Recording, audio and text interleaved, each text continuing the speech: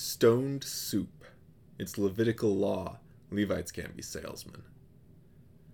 Imagine you're, for example, doing parkour on a zeppelin.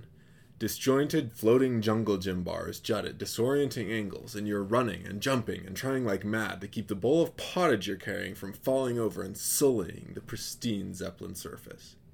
Just imagine. That'd be pretty significant, wouldn't it? It would really make you think. The heavens are no place for pottage, only zeppelins. Zeppelins are extinct now. They are all in heaven. But from archaeological excavations, their fossils, we've been able to determine that they had no TSA. No strip searches, no bureaucracy, no beeping x-ray machines sending your biometrics to PayPal. You could literally just bring shampoo on the Zeppelin and wash your hair if you wanted to. In your dream of Zeppelin parkour, was your hair golden, flowing, and luscious? If not, then please issue a correction to bring it more in line with historical realities.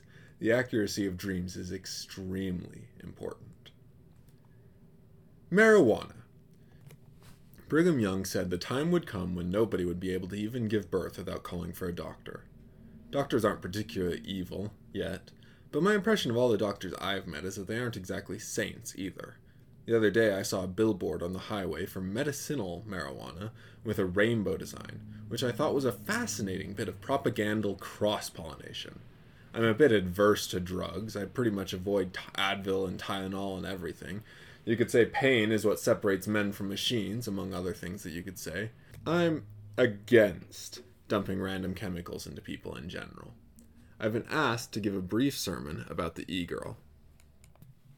Joseph Smith said friendship was a fundamental gospel principle. That's not something you usually associate with the Bible, but it's absolutely something you associate with sainthood and the association of the saints.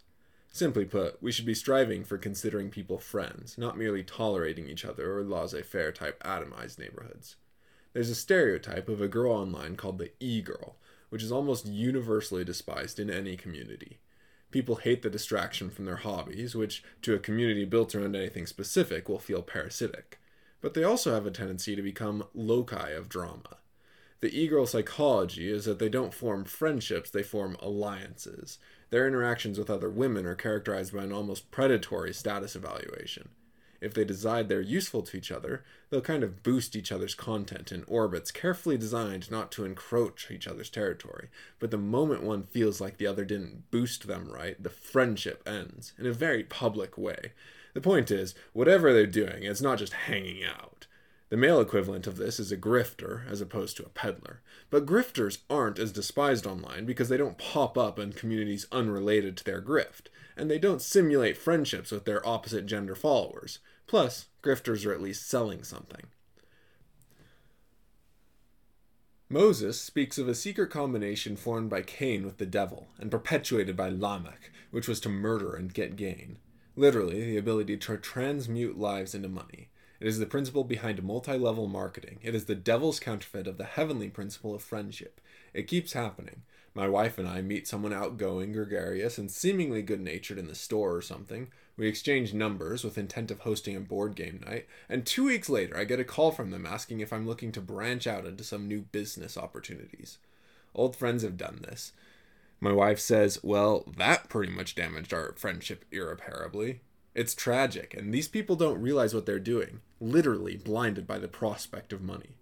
There's nothing wrong with selling to friends. It is a true act of friendship to support a friend, but it is not a true aspect of friendship to receive support and exchange lie about what you're giving back. That is the domain of the salesman, which works fine when their position is explicit. You know you'll build no relationship with them, so you aren't obligated to trust them. Even if they spout platitudes like, our customers are family, you still understand it as marketing. Would you ever say, my car salesman? No. But you do this with real estate agents who pretend up and down that their customers are their friends. Horoscopes. Aries. Really, you've got nothing going on. Don't worry about it. Taurus. This month, your sign is the bull. Gemini. Do 10 push-ups. If you're a girl, do 9, but they have to be the boy kind. Cancer. Sagittarius is your enemy.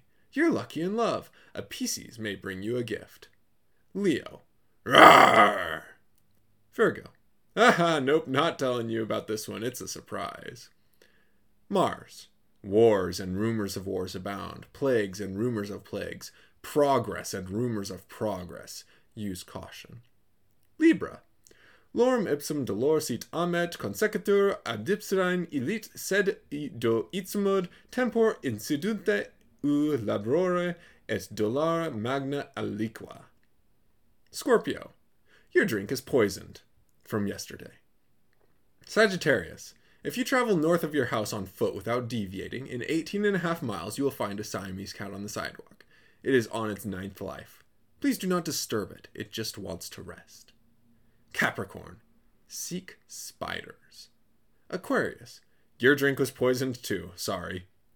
Pisces. A bountiful harvest awaits you, but only in onions. Other fresh produce looks a lot more dicey. Your onions will look dicey also, if you cook with them.